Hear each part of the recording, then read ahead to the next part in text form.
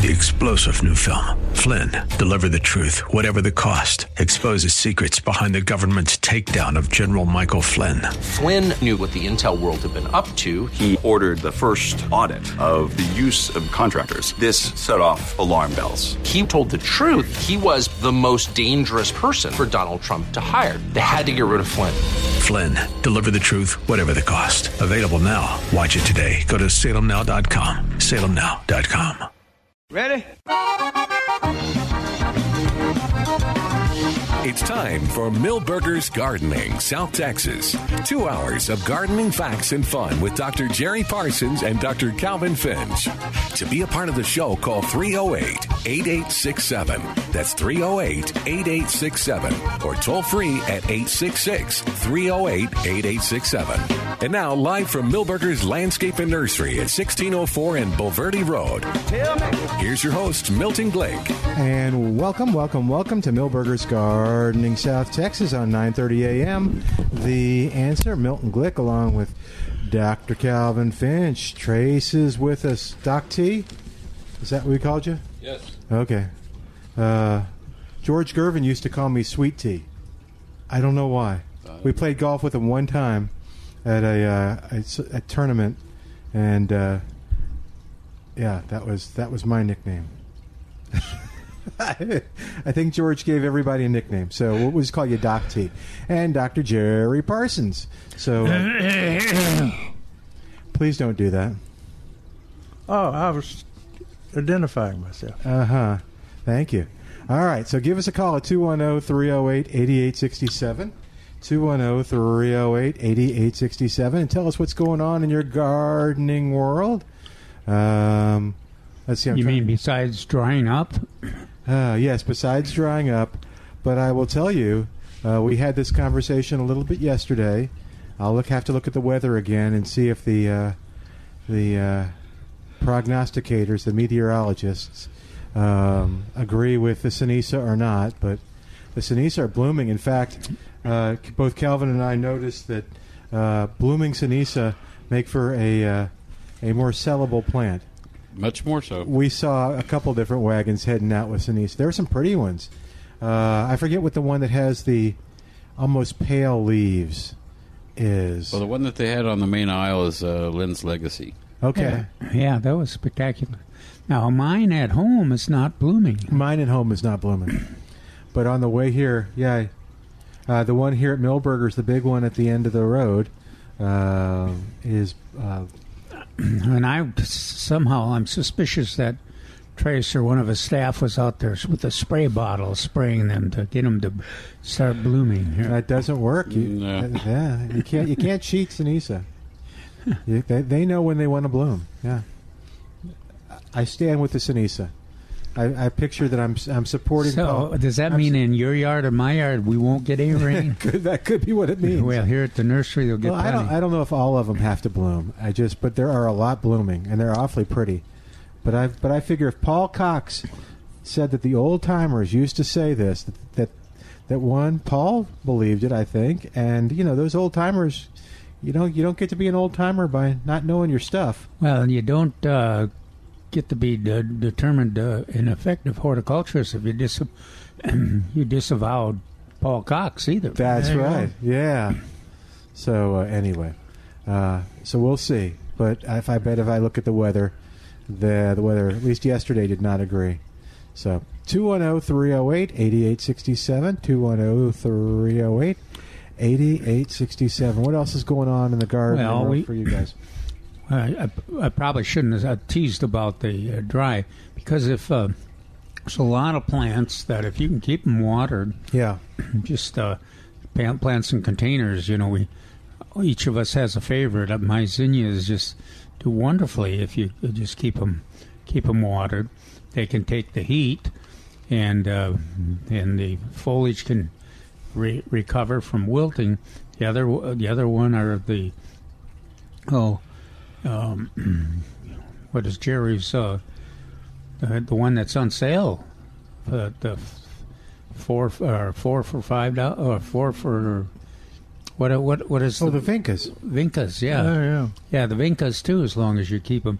The Vincas are more drought tolerant than the the zinnias for sure, and the vincas also. Vincas for sure are deer resistant. The zinnias were still questioning whether they're more susceptible to deer damage, whether it's only chewing or walking on them. But vincas don't. The walking on them doesn't seem to faze them. No. Really? Wow. So Yeah. they almost are entirely deer proof. That's Jerry's declared that many times. Well, no, but they won't eat them. They don't. If they walk on them, it doesn't matter. Man, those vincas are Tough. yeah. I quit saying that deer won't eat them because Well, we Calvin did get- always says, "Wait, you forgot snapdragons and Angelonia. Angelonia." What about Angelonia? The Well, deer- Angelonia is almost as drought tolerant as vincas, and the deer in our testing that we did several years ago, the deer did not eat them. If anybody has a different history this time, let us know, because I've got them. They're doing very well in the heat, the Angelonias, but I don't have them out where the deer are traveling. And my Westies. Is it behind the fence or Yeah, something? yeah. My Westies don't eat any of the flowers. So. So I'm gonna put you on the list with Forrest Appleton.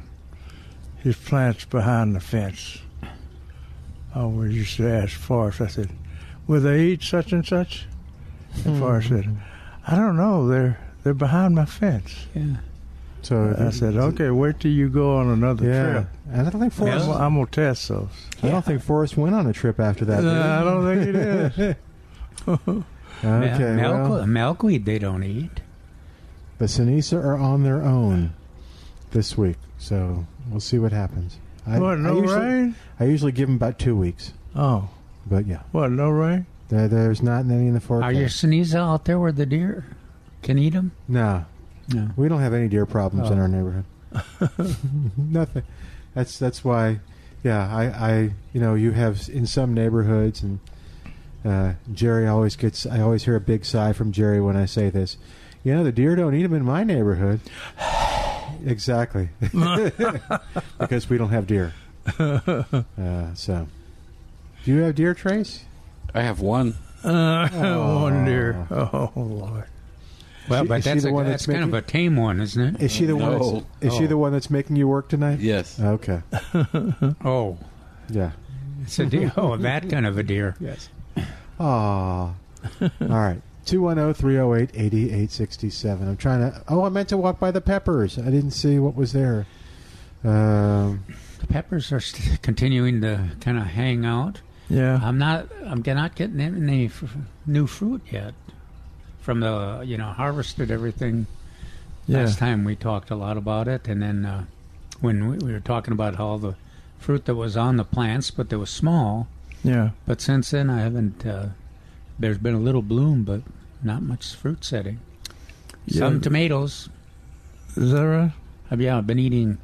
Of course, when you only have 5 Ruby Crush per day ripening, they don't. In my yard, they don't get very far. I eat them, or the birds get them. Yeah. But pepper, the plant can take a lot of heat, but even more than the tomatoes. Yeah. Yeah. But I don't know if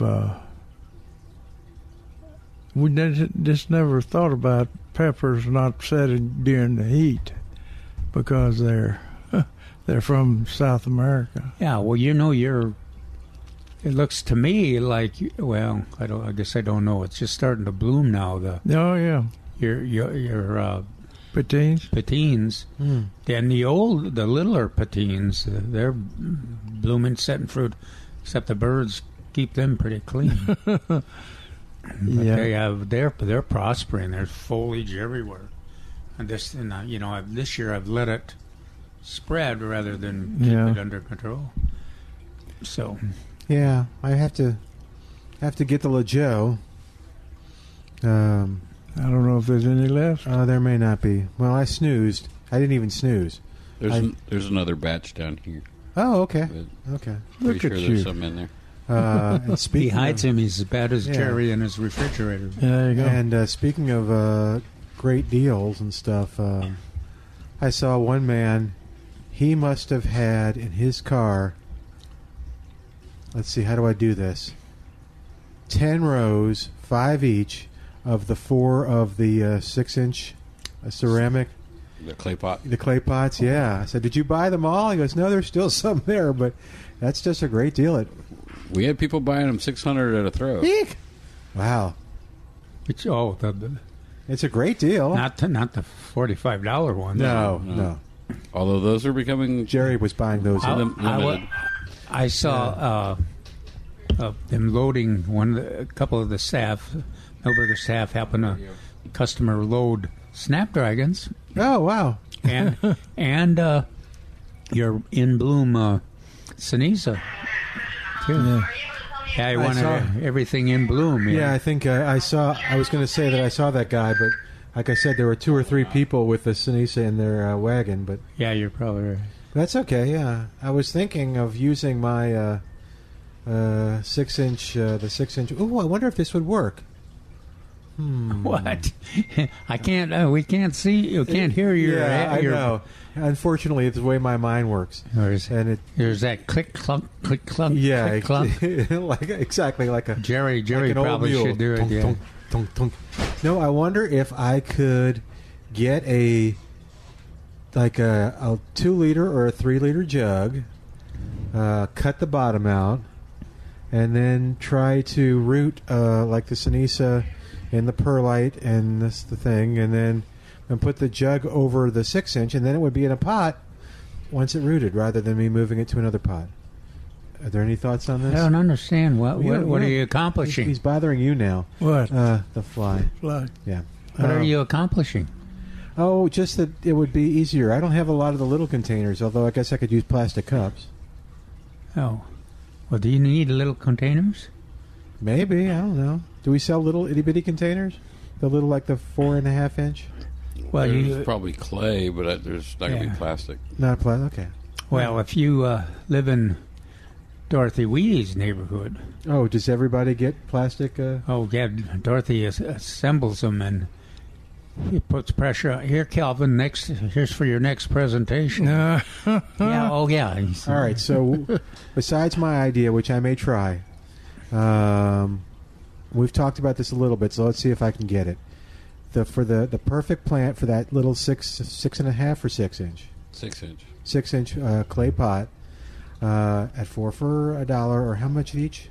They've like $5 each or $4 or I believe the regular price is $3.99. $3.99. Okay, I should just look. But yeah, we talked about herbs. Is this hurting your head like mine? Yeah. There's the y'all mentioned herbs Yeah. for that, right? And Trace won't get catnip in for me. No, I know your poor ferals. I know it. Just because of one bad experience. The person I saw loading. That's all it takes. The person I saw loading regularly $3.99, now 4 for $1. No, but got Vinca with them, and I know, and that makes sense. But Vinca can get big. Yeah, but it doesn't have a super long life, so it's, with the proper watering, it could probably work. Okay, and the little 6-inch. Okay. And my wife used sedums. She made little cuttings from her sedums and poked like 3 or 4 different varieties in each one. Yeah, and then they rooted. And, Okay, would Sinisa do that? I don't think as easily. Probably not as easy. Sedum. What about all those milkweeds that you've seeded? seeded? I seeded milkweed. Oh yeah, you went. Oh, you did. No, I didn't Yes, go you went there. to the program, didn't you? No. Oh. I got here too late. The program was already full. Oh, it was a story of his life. Huh? Yeah. Wasn't there some other class? Was it in day? this? I think he was headed to the Master Gardener. Yeah. I was a day late and a milkweed short. Yeah. Well, I transplanted half of the milkweeds from the 6-inch pots, and Did they transplant pretty good? yeah, they are all root.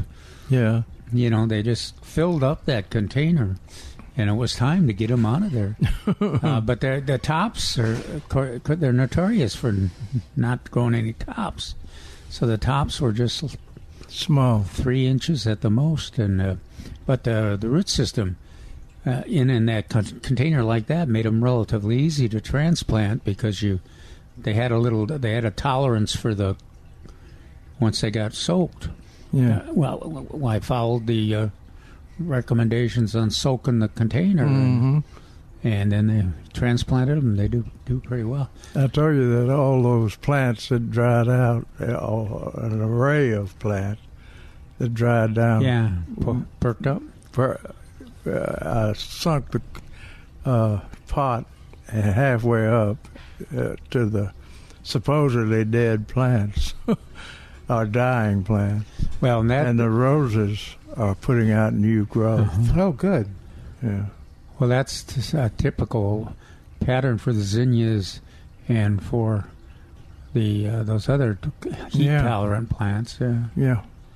On your wife's sedum, did you use anything to create a terrarium or a greenhouse effect? No. Okay. How often did you water them? Oh, I can't answer that. They're just a little cactus. It wasn't often. Oh, okay. Okay. Yeah. But I always it always interests me that you do it backwards of what you'd think. You take the little pointy end, and that's what you stick in the ground. Okay. I'll have to check it out. Yeah, and the reason I'm so determined to do this is because I was told when I first brought this up that before you found another white Sinisa, thank you. That when I asked, did someone here at the table think I could do this? I think their answer was hell no. Yeah, so far they've proved me right, but this is just one where I can eventually prove them wrong. So that's why I'm. Yeah, need to prove them wrong. I know. Prove yourself right. Yeah, I like that. There's a better spirit. All right. Well, we'll take a quick break. 210-308-8867. 210-308-8867, and come back in a moment on 9:30 a.m. The Answer.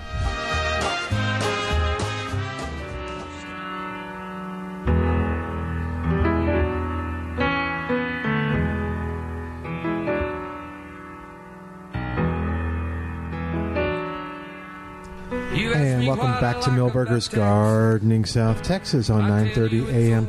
The Answer. Milton Glueck along with Dr. Jerry Parsons, Doc T or Doc Trace, and of course Dr. Calvin Finch, ready to talk gardening with you. And remember, we'll probably bring up watering today. So if you want to water efficiently and effectively, you need to come on over to Milberger's and check out and get yourself a tree hugger sprinkler.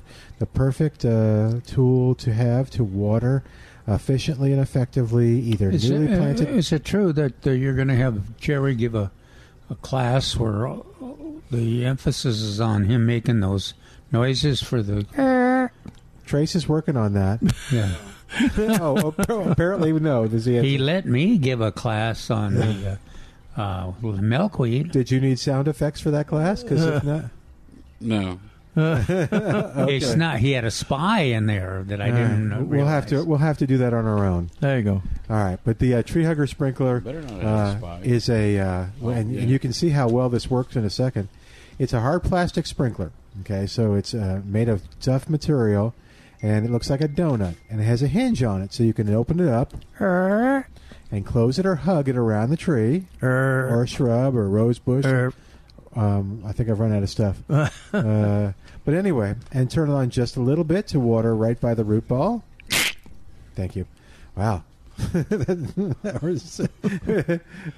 may want to water a little longer than that, but okay, thank you. Or turn it on higher to water away from the root ball, more toward the drip line. Oh, that was good. Yeah. So anyway, find the tree hugger sprinkler, a great tool to have to take care of that tree or shrub, and you'll find it right here at Milberger's. I use mine for a variety of things. It's funny how you'll find other uses for it once you start doing it. Yeah, it's besides it being an efficient way to water, I mean, it's an effective way to better make it easier for you to fulfill the regulations. Oh, absolutely. Drought regulations. Yeah. And I do that, like I said, we used to have the sprinkler, and the lawn greened up the next day, Tuesday. Monday's our watering day. But now I use the tree hugger when I remember, and put it out there, let it sit for 20, 30 minutes, move it each 30 minutes or so. And yeah, it looks better. Like they're stronger. They're healthier. I don't know. Well, with this kind of weather, if you can keep it a little green tinge to it, that indicates that it's alive Oh, and good. ready for action the minute we do get a sufficient amount of water in. It gets below 100 degrees. You wait. Did you mention about putting it in the bathtub, like you came up with? No, that was your idea yesterday. Was it? You take credit for that. Oh, you said you put it in the bathtub, and are you bathing with it or showering, or do we want to know? No, we don't want to go further. We don't want to know. Okay. And there will be no pictures on Plant Answer. No. Okay. I submitted it, but my webmaster won't put them on there. Yeah, the laws have changed now. Yeah. Let's see. And you use yours in a bird bath, don't you? Yeah. And I guess I haven't used it. It's when I first got it, and I haven't used it in there since I put my timer on it. Uh-huh. And I want you to know, Milton.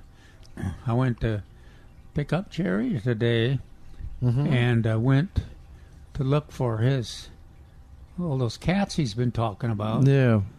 None of them were there. None of them were there? There was just an old black dog. Oh. But he sat at the fence? Looked me over and decided I was not a harmless feral cat, so I was he wasn't interested worthy of a visit. Okay. Huh. But, yeah. But anyway, since I got that timer, when I was just using it to fill up my bird bath, I wouldn't cut it off, so it was kind of running. You always talking about running water, and I wasn't saving water, or I was putting too much water in there, even if I turned it on very slow. But if you have the timer on there, the timer's a good idea. It could cut. You can turn it on maybe I run it very slowly. And there's some timers. Yours sounds like it's very simple, which is good. Yeah. But there's some that are very sophisticated. So if you want to, you just set it for 7 to 11, and go out to eat. And at 7 o'clock, it'll turn on, and if you're staying out late and partying, at 11 o'clock, it'll turn off.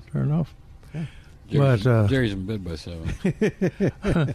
The sad thing, yesterday, the dog or cats or raccoons or skunks, water that I have outside dried up. And so I was about a day or two filling it up again. Want to clean the bowl. Like Calvin says, you have to clean the bowl for birds. Actually, I don't do much cleaning on the They're still using it, though, aren't they? Oh, gosh, yeah. Hey, I've found that a little algae, even a lot of algae, does not stop them from from using the water. They might be eating that algae. Well, the butterflies like the edges of the algae. Because they stand on it. And the hummingbirds, I guess they're after the water on the edge, but they're really make use of it too. But anyway, I let the bowl dry up because I don't like going down the back steps. And so I let the bowl dry up, and I looked out yesterday about 3 or 4 o'clock. No more cats around. Oh, wow. But that redbird, the mother redbird, female redbird, was out there under the table, picnic table, looking up at the door like, where's the water, fool? And so I scaled the steps and put some water out there, and it came right to it. They're thirsty. Yeah. I can imagine. There's no alternate water source. But so I felt bad about it. She might have been managing her property too. Just checking. Has a list for all the birds, and they don't dare use the water unless now that she's got the feral cats gone. Yeah, she's in league with those dogs. Yeah, it's a complex world, Milton. Yes, it is. But I don't know what's happening to the night animal, like my skunk and my possum and my raccoon and just so all the night. Keep them in your neighborhood. You don't have a skunk? We do have skunks. Okay, but we've got Bart's Airedale does a pretty good job of. Has he gotten sprayed? He cannot resist. The Westies just ignore the skunks. They just spread out, and the skunk ignores them. But I see the Airedale hesitates, tries to ignore them for about 3 steps, and then she can't. And of course, then there's a big spray job. The skunks have to have their tail raised to spray. I guess they do. Do they have to? I don't know, because when they get hit by a car, they may not have their tail raised, but they sure stink. Maybe, but they try to avoid having to spray, and so putting the tail up like that warns most enemies too. That I just soon not spray you, but if you come any closer, you're going to get blasted. Yeah, right. I've noticed it. I told you about the skunk coming in the house, but they usually feed on my doorstep. And when I go over there by the door or something, they won't spray, but they'll put the tail up. So I just wondered if you... Yeah, just to let you know, they are capable of it, but they recognize you, And you notice the hummingbirds do the same thing, They lift their tail? What? They gesture. I know.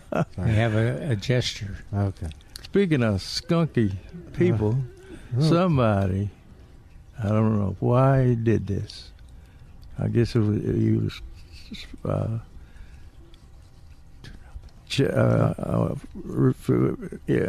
trying to make his own ego good for him. I didn't do it, Milton. Is a question. This week's paper, yesterday's paper. The question is, get your facts straight on pruning ash trees. I dare him to say that to Neil Sperry. Oh, that was to Neil? Yeah. Oh, wow. It's a question to Neil. Does he know who he's talking to? He must not. Wow. Get your facts straight on pruning ash trees. You don't flush cut branches. Flush cutting causes more decay because the branches can't heal. There's a branch collar. Educate yourself to Neil Sperry. Man. Educate yourself about pruning outside the branch collar before you go telling people. That's almost as bad as telling Neil he's wrong. I know it. No one would do that. Is that signed Jerry Parsons? Yeah, I was going to say no. And Neil answers, "Whoa!" Explanation mark. Honestly, I don't know what of my work you're referring to. I've looked and certainly don't find it, unless something got changed after I left my computer. I have warned people to stay aside the branch collar for past 35 to 40 years of my career. You may remember my comparing a branch collar to the delta of a river where it widens and enters a lake or ocean. I explain how much less internal tissue is exposed if we leave a short section of the branch collar in place, but not to the point of leaving a stub in place. You might want to go back and look again at what I wrote. I think you misread it. Neil did not know how to spell. Yeah, right. He says, I think you misread it, and I recommend you take a. I think this is where is Neil's being embellished. A ash tree branch. Yeah. And stick it up your nose. I'm pretty sure Neil didn't go that far. He gets tough. But you get that section of the paper that no one else gets. Don't make Neil mad. He'll come after Neil you. handled that very diplomatically. That was good. I think so, too. Yeah. Before someone helped him with the last comment about the noses and the branches. Yeah, Neil's too sweet to write something like that. Yeah. Anyway, this he talks about got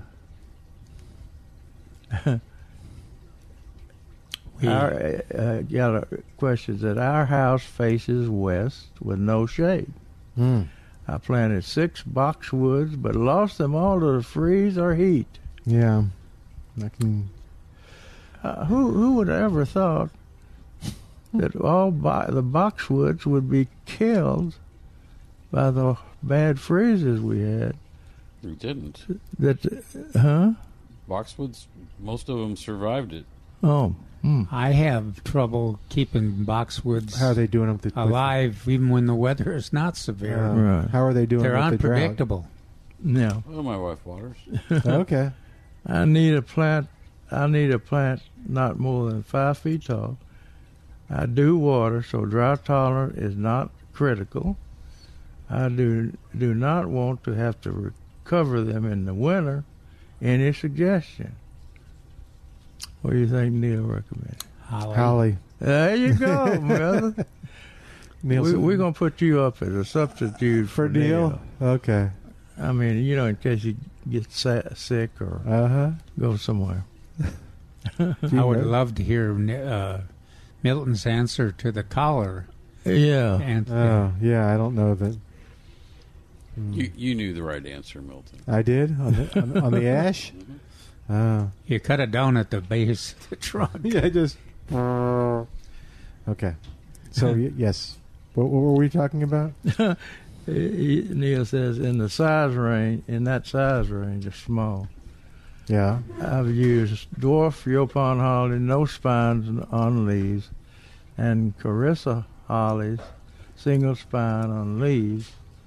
Plus, the plants are not quite as well suited to west reflected sun off the walls. I use Chinese hollies a lot, even though they're prickly. I have them along our front entry wall. No one has ever complained. But I think I would have just used dwarf Burford holly. Yeah. That's an easy one to use. Nice berries. The other ones you've recommended for barriers and blocking line of sight type things. Bigger dwarf Burford is. Yeah, no, you've recommended the dwarf for smaller. Smaller. Yeah, but the other ones. Yeah, the big ones are. They said nice, when I saw the top of this plant in distress 2 weeks ago, I gave it additional water daily, but it has continued to go downhill. Talking about a Nellie R. Stevenson holly. So the damage was already done. Yeah. He said the drip irrigation didn't get enough water to this plant. Either it didn't reach the bottom of the soil, and a significant portion of the root was lost or was plugged, and it didn't deliver enough water. Rodents may have even chewed into it.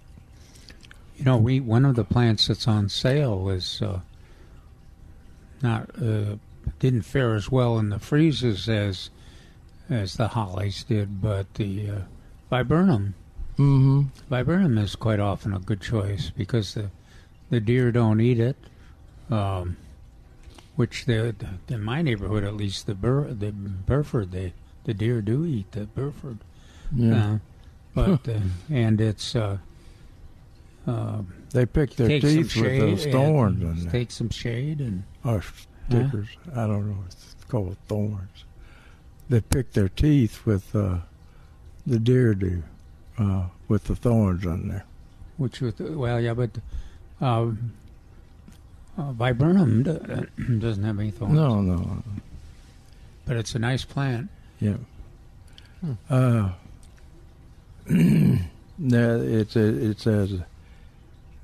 It's unfortunately with hollies, by the time you see symptoms of drought damage, it's usually a little too late to do the right thing. Now, is that a different attitude for Neil from what he had 2 years ago? No. Okay, it seems we haven't ever had this bad a drought. 2 years ago we had the record. The freeze. Did we have was it Valentine's? Yeah, I think so. Valentine's Day. Through I think that week of Valentine's through the 21st, maybe. It was just, it was a long time. Yeah. All right, we're going to take a quick break. While we do, you give us a call. 210-308-8867. 210-308-8867. You are listening to Milberger's Gardening, South Texas on 9:30 a.m.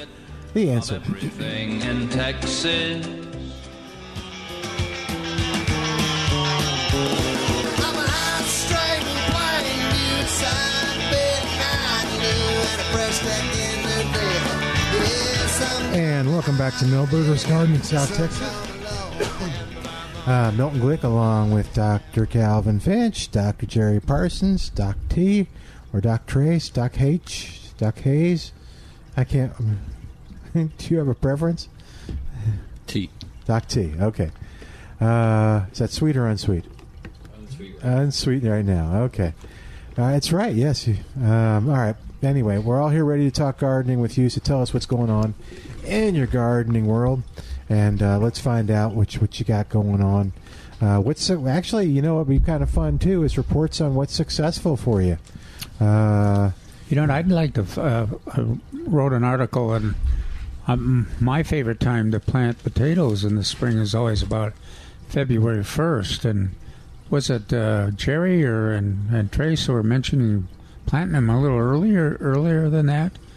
Yeah, I think so. Yeah.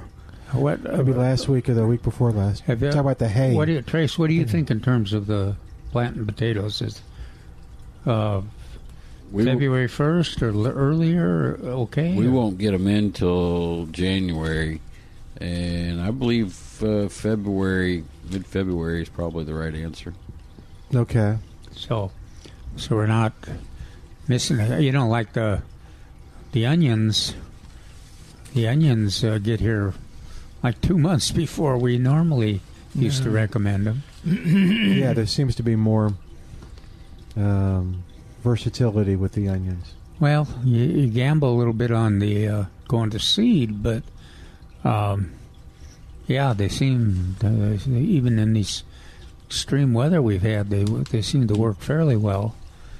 Even if I always mentioned the end of December. And so, what's your thinking now? What we probably get them in October, huh? The onions? No, they'll generally show up mid-November. Mid-November? Oh, that's not so bad then. But that's a little earlier. Let's see. And what are we talking about? Potatoes. And Jerry talked about the spinach. About its sensitivity to the to heat. I haven't checked on that, but I doubt if they've seeded spinach yet. Yeah, the grower. Wholesalers are just kind of have to wait at the mercy. The last 2 years they've surprised us, and they've had them much earlier than we thought. Yeah. How many plants do you think a family I was thinking four plants per person if they're heavy spinach users. I mean, if you and if they harvest them leaf by leaf. The neat thing about it, if you wait till a little bit later, I'm talking about maybe late October, but the spinach will grow faster, of course, in the cool temperatures. Now, if you want something to grow fast, that chard, what do you Swiss chard, and bright lights too. Well, if you like kale too. yeah. Pretty sure we have Swiss chard and kale out there. I already started. Oh yeah, Swiss chard and kale. There was Swiss chard yesterday, so I assume it's still there. I imagine there's going to be a lot of kale out there too. We sell the kale pretty quick, so I'm not sure about that. Well, that's the best, one of the best combinations around. I think is Swiss chard and kale mixing it. One's pretty mild, and the other is bitter, stronger taste. Yeah, but so they both work. They're good. You mix them in the greens. That's what I'm inclined to mix whatever greens I got with kale, because the kale you usually have plenty of kale, and it's good, especially good for you. Who told you that? Nutritionalists. Oh, it's I think these scientists, and these nutritionists. I think they're damn nutritionalists. Yes, nutritionists. Kale is one of the top. Of course, all the greens are good for you, but somebody's breeding kale. Breeding kale. We got 4 or 5 varieties. Oh, kale. Yeah, usually we have it here. Yeah, we got. But there's probably somebody's fooling with that stuff. I'll bet in Texas there's 20 plus varieties. Oh yeah. Let alone every place else all over the world. Yeah. Kale. Let's see. It has fewer carbs than broccoli. Has almost the same fiber, and has more protein than broccoli too. Kale does. Kale does. Yeah. What about? Do you have any others there? Any other comparisons?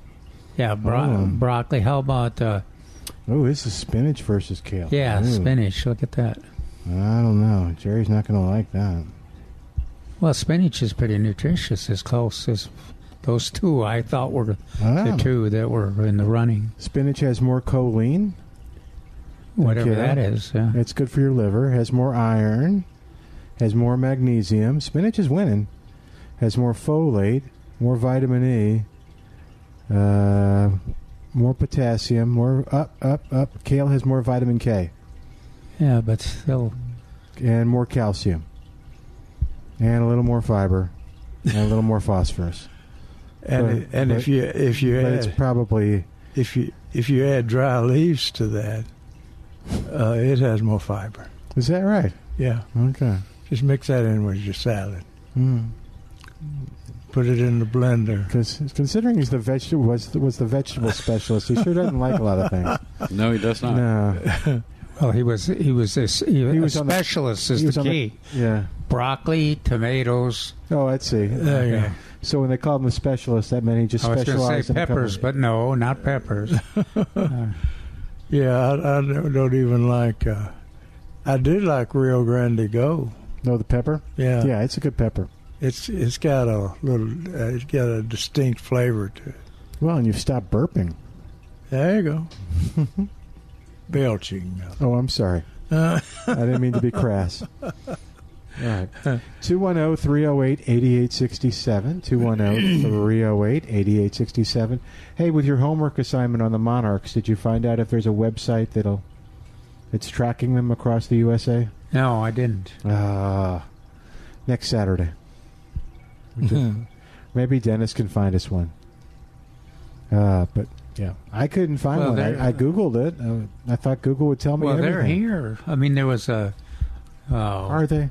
Well, I don't remember if it's the New York Times or the San Antonio paper that they had. What does the New York Times know about Texas Monarchs now?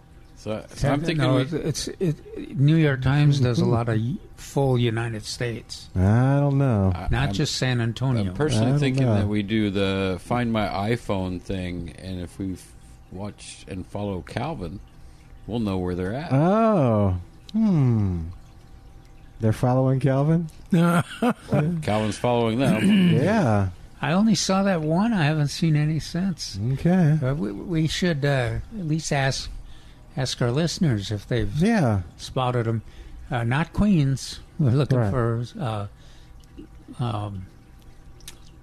monarchs. Yeah. They're bigger, brighter, and they're less of a slatey orange and more of a reddish orange. And a favorite of the New York Times, apparently. Favorite of the New York Times declared that how far north they were go? probably the favorite of Butterfly. I think so. Yeah. What did when he had his butterfly house? Did he have monarchs at Wild Seed? Butterfly house. Well, they. It's been a while.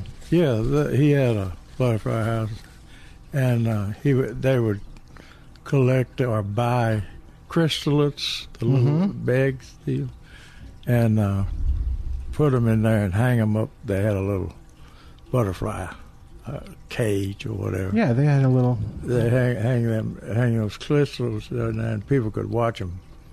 I thought it was bigger than that. Now the zoo used to have one. I wonder if the zoo.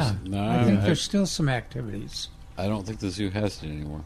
Oh man! I think a big branch off one of the trees fell on that thing. Destroyed it. It wasn't a big house. That'll allow the butterflies to go free. I thought it was pretty big. But John always does things big at Wild Seed, and he built a sturdy, beautiful big house for them to get into. And I think he hired somebody to keep the butterflies in there. Well, he used to do the tag thing. He used to do the tagging, remember? Yeah. The universities that always have trouble keeping. It reminds us when we had all those youth gardens. Yeah. It's easy to start them, and if the weather's good, you get lots of participation. But come the middle of summer and maintaining them and keeping the weeds out of them, it gets harder. The butterflies are the kind of the same thing. There's always new starts or new students, enthusiastic participation, and then they move on or graduate or something, and the university has to start over. Yeah. I think UTSA had a pretty active program too. Yeah, they still have some, but they used to have tropical butterflies in there. That's pretty. They're pretty. Oh, where did they have that? The tropicals at John's. Wild Seed Farm. Oh, but anyway. Now they had the butterfly stomp. No, grape stomp. Is that right? I forget what was in there. First one would have been interesting. Yeah, but probably they would have been picketed by PETA. Yes. Grapes, PETA doesn't care about grapes. No. Yeah. All right.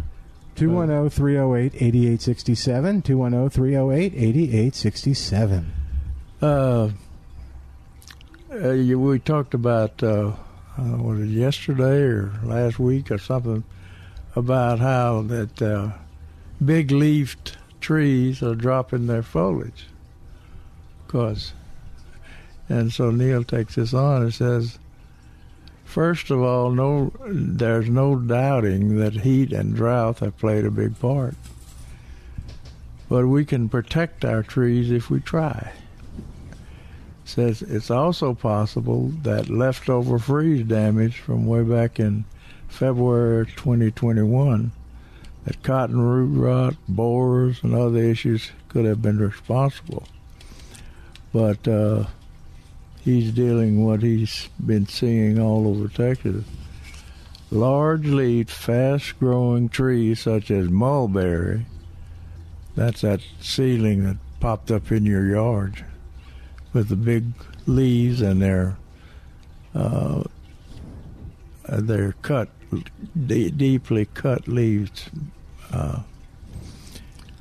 Large variation in leaves. Yeah, that's true. The young leaves could be a lot different than the old leaves. I don't even remember what year it was. But seemed like 7 or 8 weeks in a row we had people bringing in these leaves that were just drastically different. Oh yeah, but there's still mulberry variation. Yeah. Anyway, mulberry can't keep up with the water demands in hot Texas summers. Let's see, this has been a hot Texas summer, honey. I think you can. Did we? I can't remember. We'll have to ask. You're the expert. Dennis, yeah, we'll have to ask Dennis. To the folks with large leaf, fast-growing shade trees, fruitless mulberries, cottonwoods, silver maples, and catalpas. Where's All right, well, let's take That's Willie. That's Willie. We're going to take a quick break and come back in a moment. 210-308-8867. 210-308-8867. More of Milberger's Gardening South Texas coming up right after this news on 9:30 a.m. The Answer. Well, I hear you call. I gotta go. I got Texas in my soul. We're back with Milberger's Gardening South Texas. Once again, Dr. Jerry Parsons, Dr. Calvin Finch, Milton Glueck, and your calls on 9:30 a.m. The Answer. And welcome back to Milberger's Gardening South Texas. And Trace is with us here from Milberger's, and we're just talking gardening, but we'd love to have you be a part of the show with a question or a comment. You can even tell us what you're doing that's working real well, what's growing well. And surviving. The whoppers are kind of hanging in there too. One went bye. The other two are doing well. They kind of perked up after we watered them, I guess. Yeah, that helps. Even begonias seem to.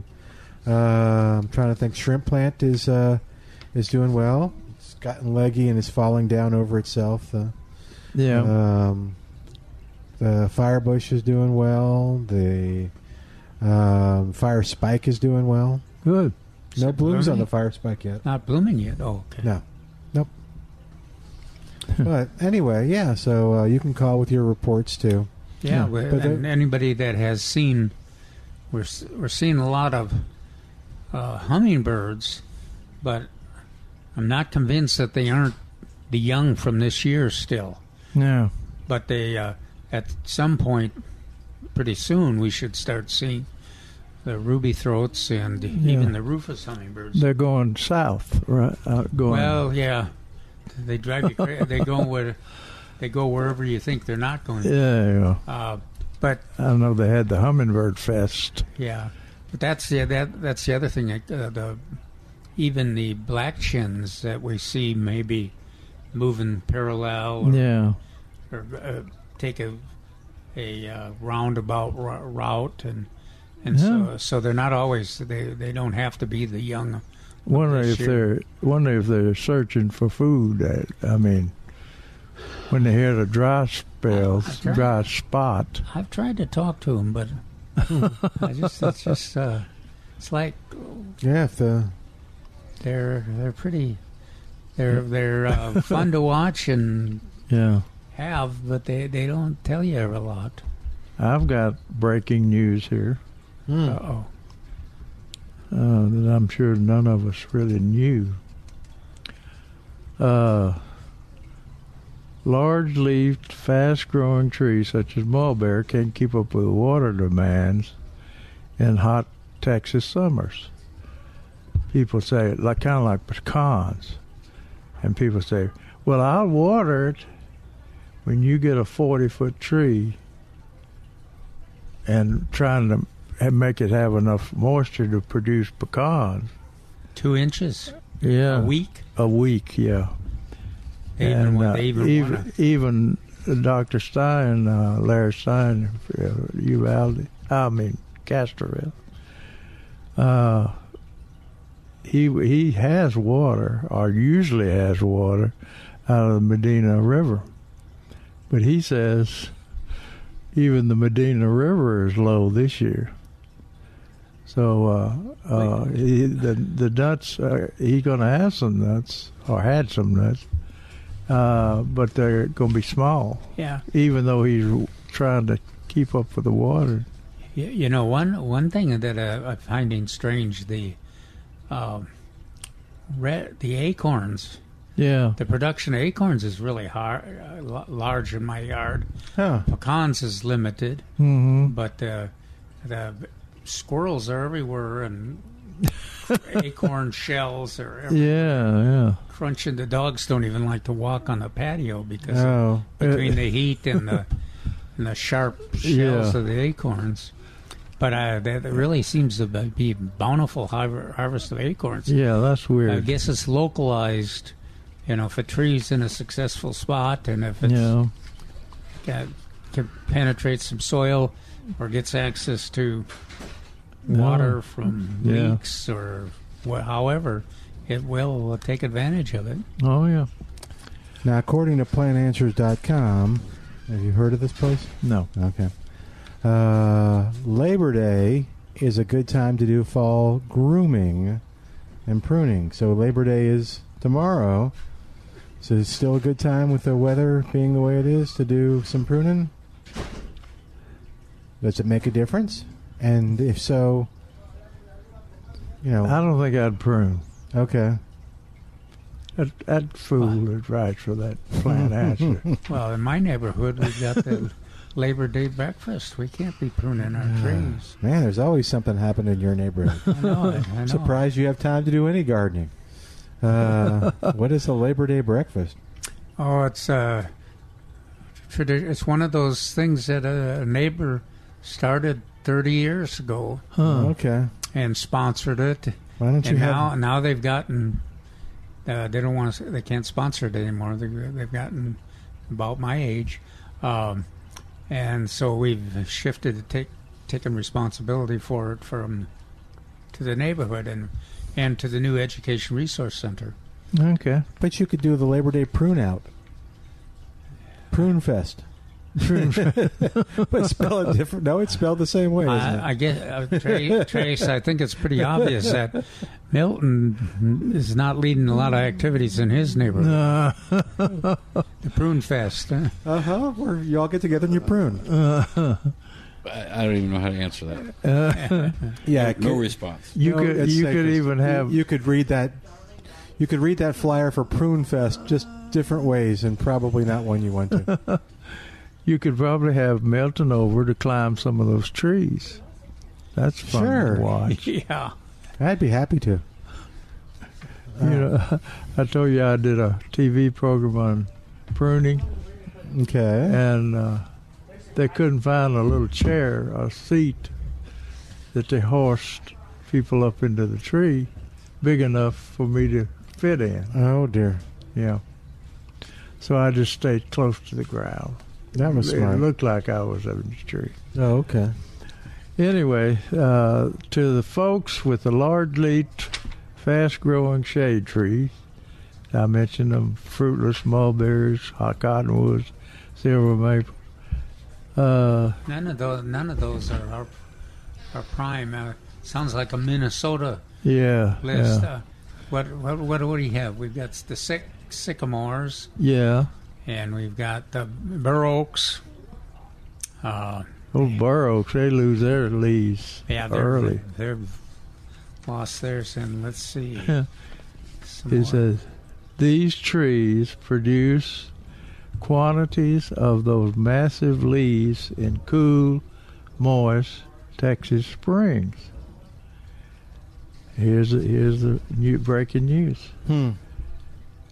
I guess their little brains never knew that. Assume that the weather's always going to be just like the rest of the season. Then June arrives with bad news. Turns hot and dry, and those trees decide to have to get rid of some of that responsibility. They start shedding older leaves that came out first in the spring. So who knew they had little brains? No.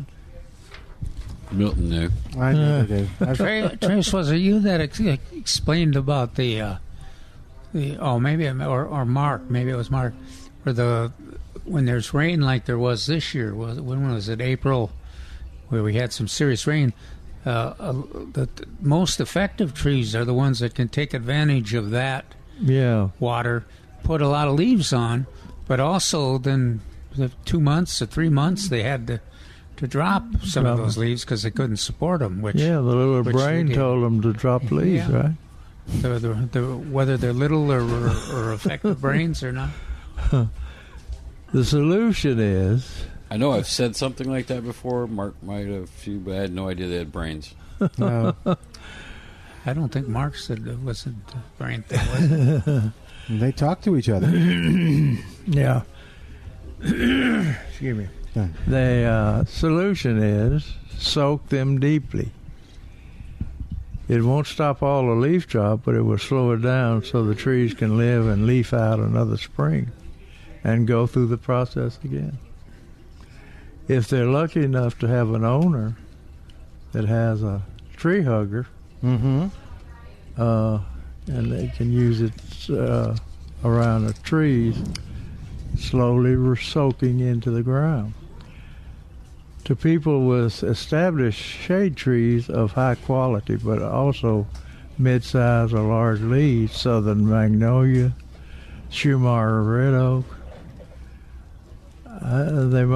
they can't let the trees go too long without water.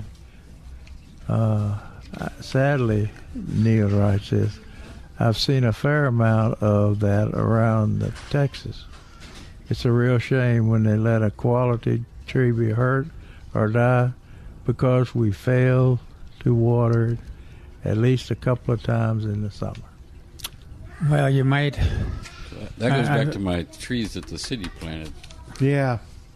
You know, and then there's another argument, too. When you've got too many... when you're in a low water use or a low water availability situation like San Antonio, for instance, and you plant more trees than you can support...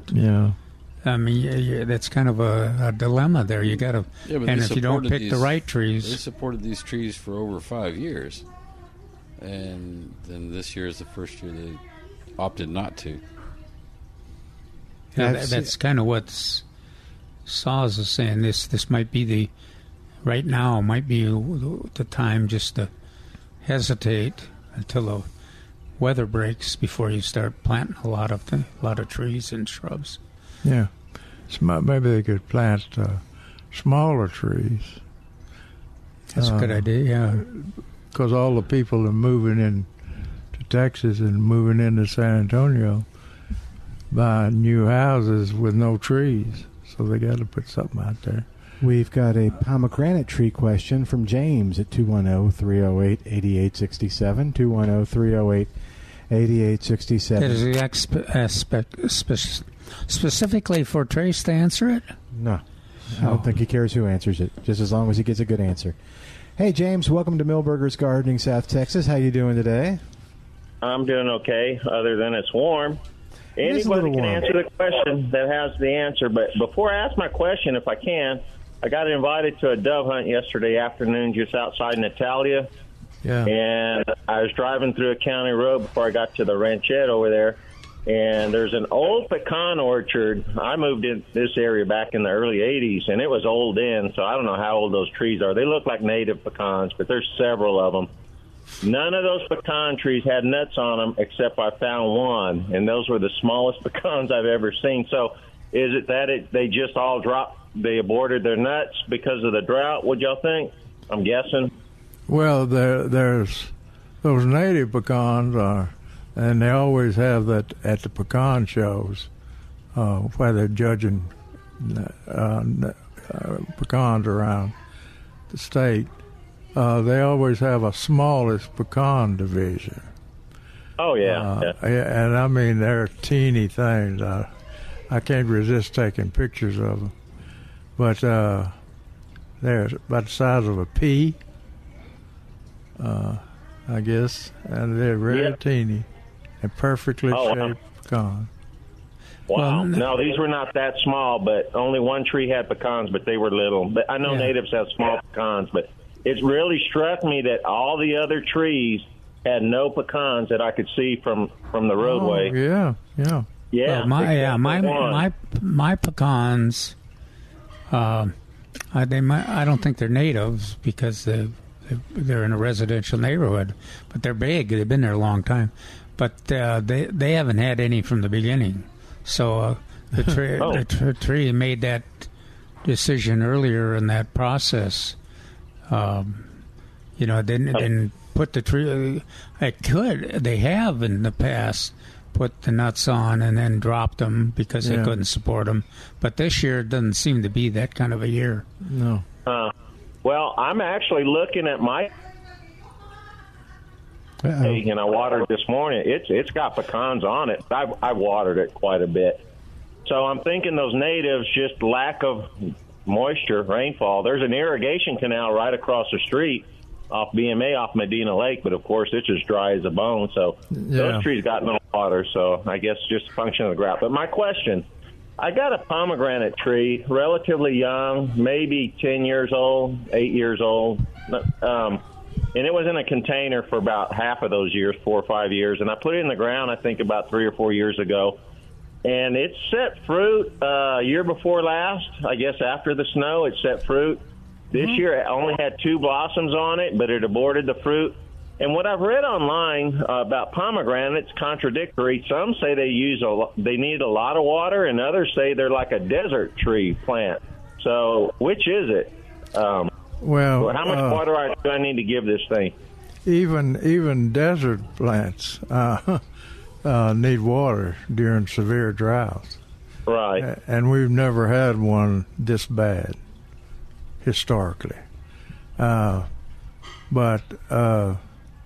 I would say when we had the different pomegranates that we were testing out at Uvalde with Dr. Larry Stein, he would water those probably weekly, and it kept them growing, and they had pomegranates on it, and flowered almost every year. Beautiful flowers, but I think that's a function of lack of water. Okay, well, I'm watering it actually right now with the sprinkler. So, fertilization, I've never fertilized this tree, except I used to give it Miracle Grow when it was in the pot, but I haven't fertilized it since it's been in the ground. So when this fall or next spring? Next spring. Next spring with the 1959? Yeah. And okay. Like I said, that's assuming that we have those torrential rains like we had Tuesday. On a Tuesday. Last week? Yeah, I got almost 2 inches. That was good. But not a drop. Well, I had a couple of drops in that a couple of days. But we need some rain, long and short of it. I'm really worried. You know, as bad as this drought is and has been, what's really got me worried in the back of my mind, and I even hate to say this, much less think it, it can get a lot worse. I just don't know what's going to happen here if we don't get some rainfall or break in the weather pattern before next summer. Yeah. Well, all you have to do is read that weather, the effects of the climate change, and there's some pretty disastrous predictions there if things don't change. Yeah. Well, what happened with the El Nino and La Nina and all that? I thought all that was supposed to change, they said earlier in the year, but rains never developed. So I think I don't know. They're predicting the El Nino for the winter, which may mean colder than normal or rainier than normal. Do you know which? Yeah, well, both. Okay, well that would be good. Well, maybe we'll get lucky and have a mild but very wet winter. I guess that's the best we can. Yeah, that would be good. All right. Thank you. Thank you for calling in. Take care. Bye-bye. Thanks, James. All right, 210-308-8867. This just in, a Sinisa report from our own backyard. Oh, my goodness. Our Sinisa are blooming. Our little 2.5-foot Sinisa are blooming. Where? Your really? backyard? In my backyard. Ah, wow, I'll have to check mine. Yeah, check yours when you get home. Yeah. All right, let's do this real quick and tell you about the good folks at Spider-Man Termite and Pest Control. Hey, if you got pests out there, it's horrible. If you got the ants in the house, or you have roaches, or there's the termites. Ugh. We were talking about that last week with Warren. Call them in. Yeah, they'll help you diagnose it. They sure will. Actually, that's a good point too. They will help you diagnose it. It's Spider-Man Termite and Pest Control, and they've been helping homeowners and business owners in San Antonio since 1976, and they absolutely will help you diagnose it. Actually, they can just do the thing with a picture, where you take a picture and you send it in, and they'll tell you what you got, and they'll tell you how they can help take care of it. They want to inspect it, though, because they want to see why you've got it, and if that's an issue, remove that opening, if you will, for that creature that you don't want, that pest, to come in. So Spider-Man Termite and Pest Control, your web of protection since 1976, and you can find reviews about them on Google at GoSpidermanPest.com. Great reviews. People love Spider-Man. 210-656-3721, 210-656-3721, or online at GoSpidermanPest.com. That's GoSpidermanPest.com. Can you justify killing roaches when it's this hot? Yeah. They're just trying to get in and get cool. Yeah, I don't want to. Don't. All the roaches listening need to go right to Jerry's house. Just go there. He's got water for you, plenty of food. That's true. He's going to take care of you. Make an appointment. Yeah, that's right. He'll be lined out the door. I feel so happy to let him in. Okay, well, if you're feeling opposite, call Spider-Man. 210-656-3721. More in a moment with Milberger's Gardening, South Texas, on 9:30 a.m. The Answer.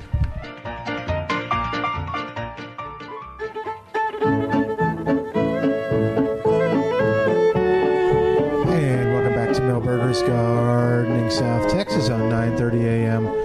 The Answer. 210-308-8867 is the number to call with your gardening questions, like James did. 210-308-8867. Toll free 866-308-8867.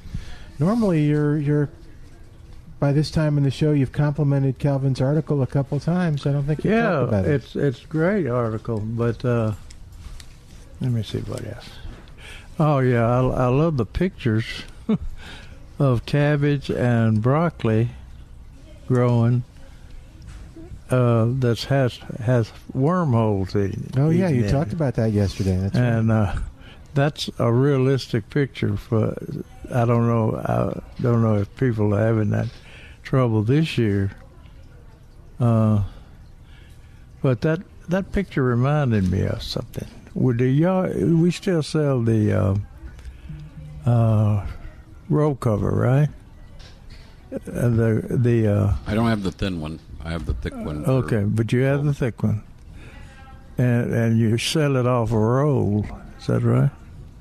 I mean, a big roll. Yes, but I only have the pre-cut sheets right now. Oh, okay. How long are the sheets? They're like 10 by 12 or something like that. I was thinking I shouldn't do that, Milton. Gets you in trouble every time. It bothers me. But on planting of cold crops, when they're small like this, and even squash, before while it's little, and keep the squash vine borer out of there, is get a sheet of that what is it? What is the name of that? Grow web? No. Grow cover or row cover. Okay. Anyway, it's pre-cut and it's fairly inexpensive, but you got small broccoli and you got is it pre-cut? Well, I don't have the thin one. Oh. I have the thick one. Okay, I'm talking the thick one. And it is pre-cut, but it's not inexpensive anymore. Oh, okay. But anyway, when you put out your small plants, and that includes squash, but they won't bloom for a while. And then there's that little moth that flies in and lays their eggs, which eventually kill the squash plant by the time it comes into fruiting. But if you got some of those sheets and put over those little plants, that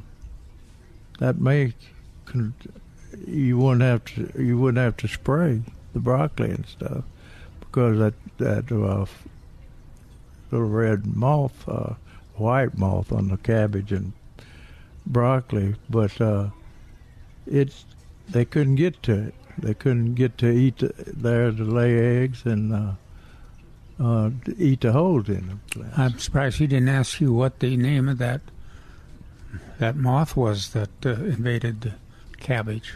Oh, holy cabbage moth? Cabbage moth, yeah. Okay. But interesting thing about it, when we came out with the Grow Web, it's a thinner cloth.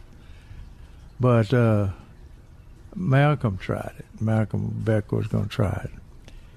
And he said and observed that plants covered with that Grow Web, or that thicker cloth, had fruit earlier. Oh. Because you think about it, it shades the plant when it's hot like this from the beginning to the end. And they're not usually producing much fruit now. So that thing actually shaded.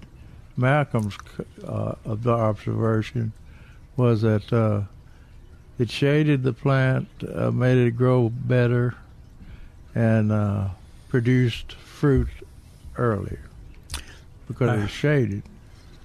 And then there's the traditional way to control the cabbage loopers. Yeah. BT, which works really well too. Yeah. If you catch it, at least you got to catch it the way those before those pictures, or right at those before the holes appear. Photos. What do we got? What do we have? I bet we have like 3 or 4 different kinds of BT products in there. Do we? Oh, at least like 3 or 4 different versions of liquids, dipel dust. Yeah. But we also got the old-fashioned 7 dust, which will work, and what Spinosad in all kinds of different forms. Well, that 7 dust too is works.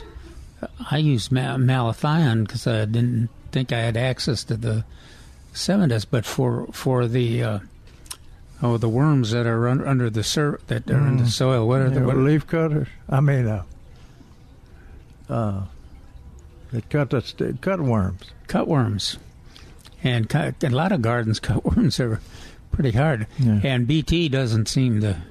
It's on the label, but BT doesn't seem to control them. They're not they're consuming the stem quite often. Yeah, and which is either there's not enough BT on the stem, or they get it lower. Yeah, too low for BT. So that if you've got that, when we'll have them, we'll get the reports that listeners will say, well, we tried the BT and don't see any cabbage loopers, but still there's that damage, and quite often that will be those the other caterpillars. Yep. And that 7 dust works real well. Let's go to Mike on the line at 210-308-8867. Hey there, Mike. What's going on? Welcome to Milberger's Gardening, South Texas.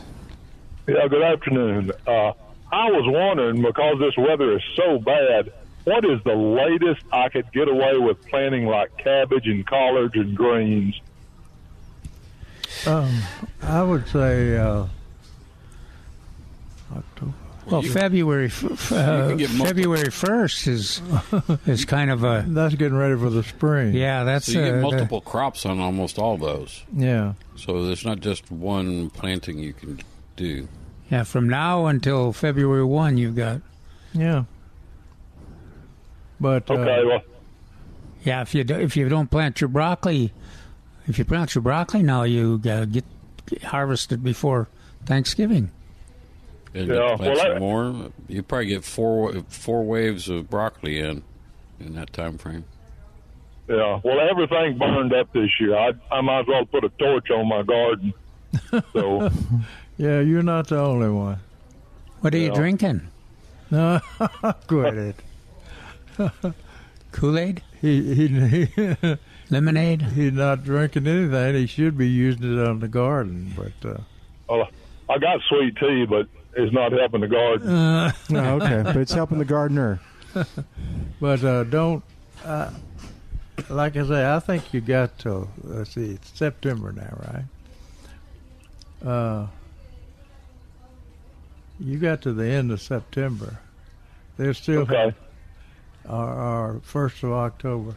In other words, we're waiting for that first cool front. And all it takes at night. Yeah, at night, too. But until that happens, the broccoli and all cabbage and everything has been tested to be able to be planted in hot fall conditions. The pros already all have it in. Yeah. Well, I'm an amateur, so. Yeah, it's easier on the plant and easier on you, and it'll definitely be sweeter. The leaves will be sweeter if you wait till later. Okay. But, I don't know. Do you know when they quit having broccoli transplants? Sometime in February. Oh, wow. Okay. Yeah. But, they can, the broccoli and the cabbage and stuff like that can tolerate frost, pretty hard frost. Yeah. I think broccoli and cabbage especially.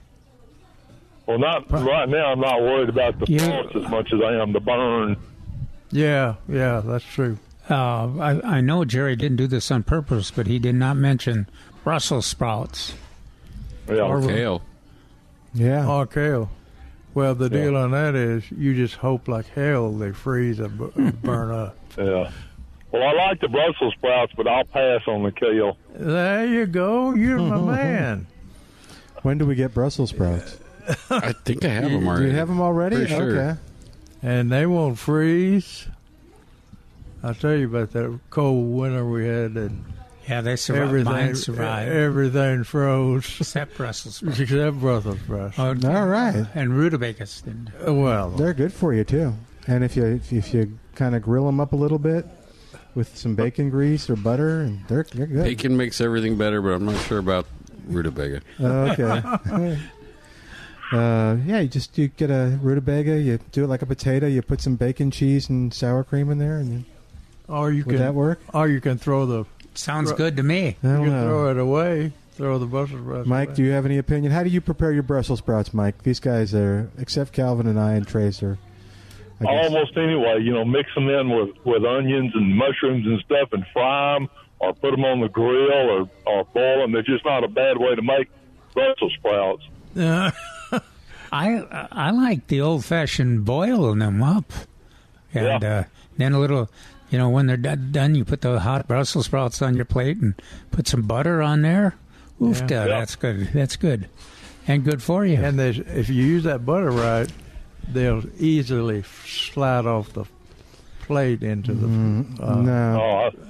And what I have done with Brussels sprouts, too, is once they're cooked, then I mix in some bacon and some pre-cooked onion with it, and then put the butter on there, and that's pretty good.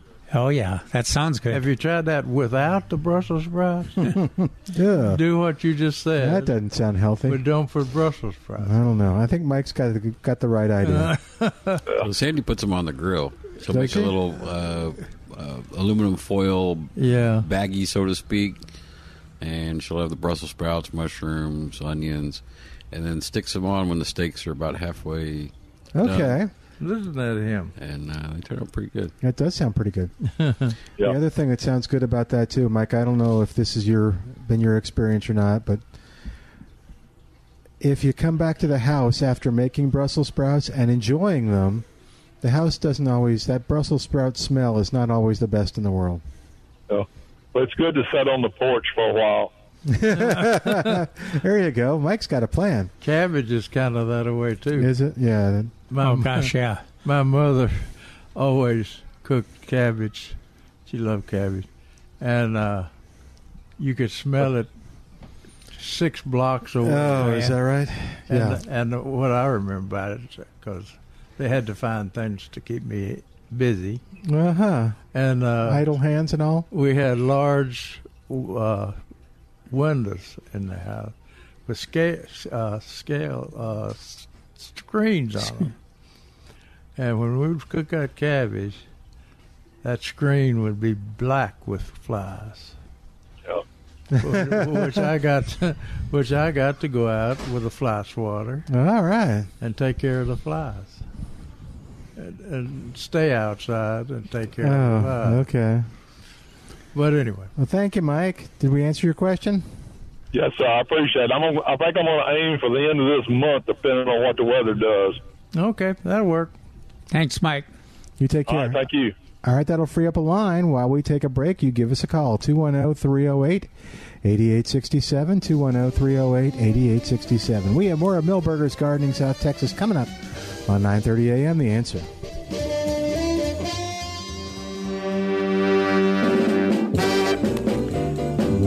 Welcome back to Milberger's Gardening South Texas. Welcome. I'm Milton Glueck along with Dr. Calvin Finch, who's giving me a weird look right now. All right, 210-308-8867 is our number, 210-308-8867. Great calls. We've got the pomegranate call, the spinach call. That's a good one. I bet a lot of people were thinking about that, too. Yeah. Because normally, especially if you get in a routine, it always makes so much sense to do it around holidays because then you remember each year. Uh-huh. Like the prune fest that you guys are going to do out at your neighborhood. But, yeah, so I bet you, Mike, every year about Labor Day, he does the thing, and this year it's just different, hotter and drier. But, yeah, so... Yeah, it is. It's pretty exciting for a neighborhood, and hopefully every neighborhood has some kind of special. You know, a lot of them, every neighborhood's a little different. Ours is kind of a old people neighborhood, but you know what you should do in your neighborhood? I'm afraid to ask. No, you should do because you have so many gardeners. We were talking about recipes with Mike. Yeah. You should have a little recipe collection. Yeah, that would be fun. Yeah, and see kind of what they're doing. We, you might. What might be fun too is the Dream Hill Estates gardening book or something. Yeah, there you go. And because we've got some pretty neat butterfly gardens there. Okay, so I have a weird question about this while we're waiting for calls at 210-308-8867. I do. Do you? No, I think Calvin's up for it. So there, you talk a great deal with a great deal of, I don't know if affection is the right word, but your voice gets passionate, and this is very meaningful to you. Is this about sex? No, this is about the gardening club with because you have a kind of a gardening club in Dream Hill Estates, right? Yeah, we've got neighborhood association, a nonprofit, and actually 2 neighborhood associations with 2 different functions. But but most of them have died. Well, the ones that haven't, I was going to ask. Do you think that it makes a difference kind of with the camaraderie of the neighborhood and the it seems like there's a lot of positive going on with gardeners in a neighborhood. Oh, yeah. Getting together and sharing information, sharing tips, sharing plants maybe. Yeah. Well, and y'all do all that, right, or no? We do, and for a number of years, Milberger's has been been supportive of that. Yeah. Yeah, so that's and this year we had the milkweed program, right? And we've had well. So I guess my question kind of was, what is What is your advice to someone who says, you know what, we've got a neighborhood association here. You keep talking about on that in the air. We're thinking of kind of getting everybody together and getting all our gardeners together and making it that a part of the neighborhood association. You would say, yes, do that, or, oh, no, for the love of God, don't do that. Well, I think it depends on the neighborhood, but okay. I don't think there's any disadvantage of trying that, because there's almost everybody in a neighborhood or even in apartment buildings that are that's a good idea. Is into gardening, and there's sometimes quite often they'll say, well, I can't garden now because of my employment situation or my housing situation, but someday I'm going to be able to garden, and so everybody has some interest in it. Yeah, I'd be interested to learn too for apartments. I know some have the like the little raised bed gardens. A lot of our listeners have apartments. Yeah. Oh no, but I wonder if longevity at an apartment complex, how long people stay in that, is increased by having a planting thing where everybody, a community garden. Well, those senior housing situations. They have those, yeah. Yeah, they have some of our top gardeners are in those situations. They've had to reduce the amount of land they had, or garden space they had, but they still, if you plant it well and you pick your favorite plants and manage it intensely, you can do a lot of gardening in a limited space. And containers are always important addition, because they let you have less problem with pests and weeds. And yeah, I think there are maybe we've discussed it a little bit, but we could focus on it maybe next week or something. I do think that there are a lot of gardeners and apartment people, or people who like, because her garden sounds similar to mine, where they have just a little bit of sun, a good amount during the day, but just like one spot. And that was like Jeremy, and they don't think they can do container gardening for their particular plant, and they probably could. Yeah. Well, Jerry and I did an inventory on the presentations we've given in past years. A significant percentage would be sponsored by, like, that senior housing, or even some apartments sometimes. Of course, a lot of nonprofits that sponsor the presentations too. So, yeah, there's opportunities there for sure. I'm going to, speaking of one of the opportunities, I'm glad you reminded me. Certainly. I'm going to be talking about monarch butterflies on Thursday at the San Antonio Men's Garden Club. Oh, that's the monarch butterflies and zinnias, a great combination, something like that? Yeah, milkweeds and zinnia. He didn't get my... Yeah, I got it. Okay, thank you. He was ignoring you, Jim. Oh, I see. Yeah. If you talk about both a lot, so I thought maybe you'd finally combine the two. But no. So what are you speaking on? Well, on the monarchs and, butterflies, and with emphasis on monarchs and milkweed, because a lot of those gardeners in the Men's Garden Club have been involved trying to assist the monarchs make a comeback. Okay, and so that'll be an interesting conversation. And there's a lot of wonderful gardeners there. And, of course, the Men's Garden Club is 50% women at least, and 50% men. That's and I think the president... Well, I was thinking the president was a woman, but maybe the last president was a woman. Yeah. When do you do your presentation? Thursday at 7 p.m. at this Thursday? Garden Center. Can anybody come? Sure. Okay. So when you come back, you'll have to report on the board of directors and the genders of the board of directors. Oh, well, that...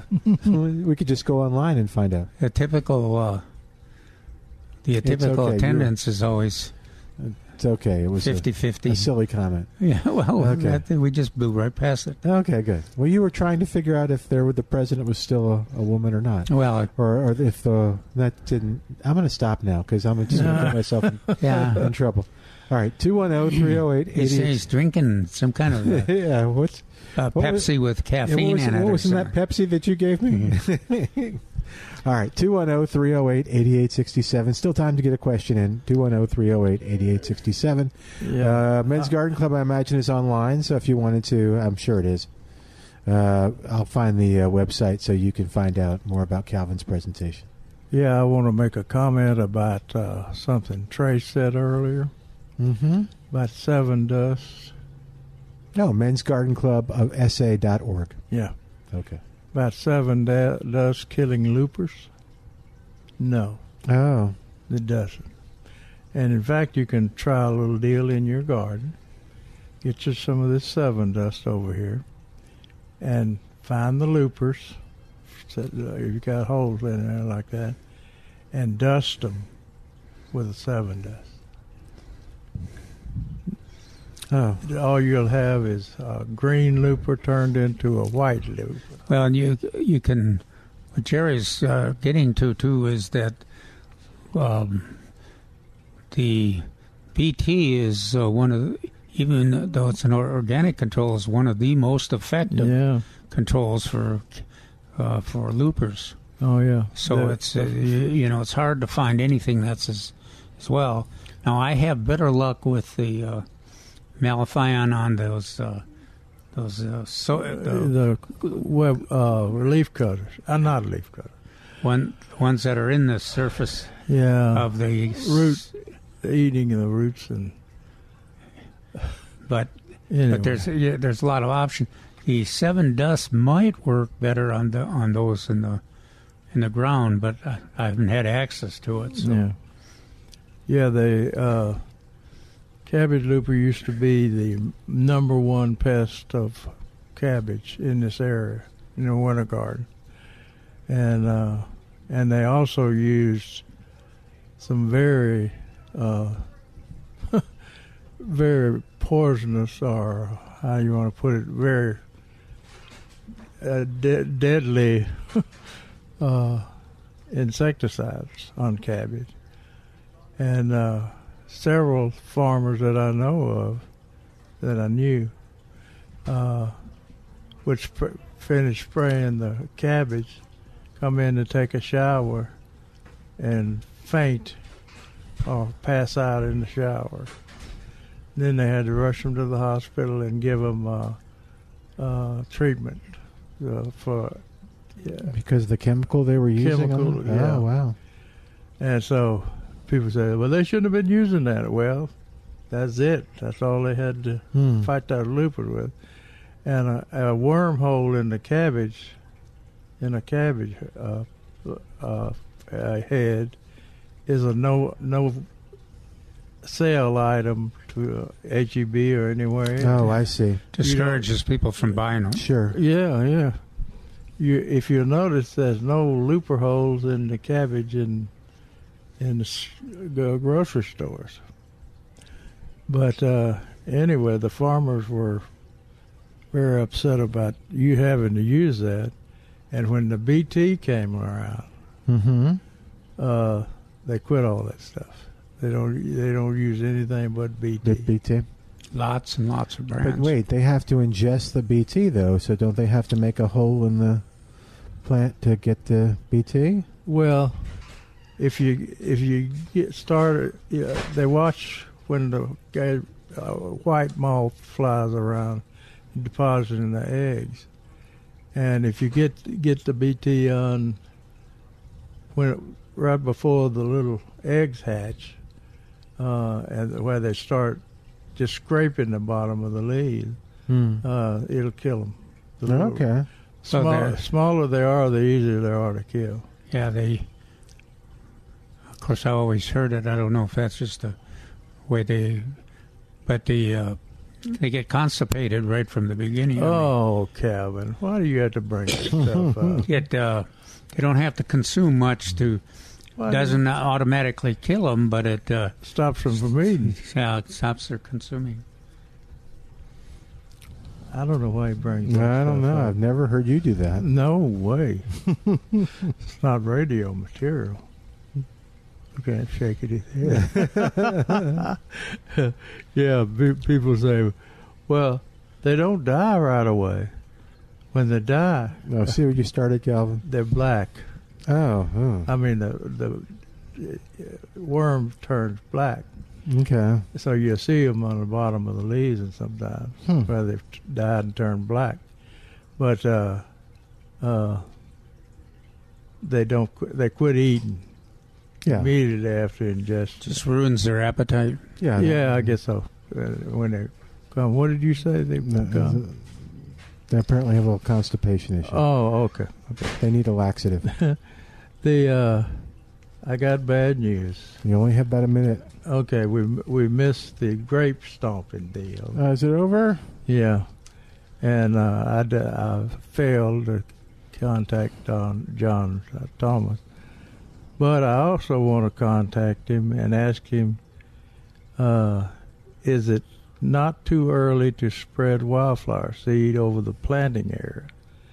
The seed must make contact with the soil and receive water in a short time if the soil is dry, which it is now everywhere. Mm-hmm.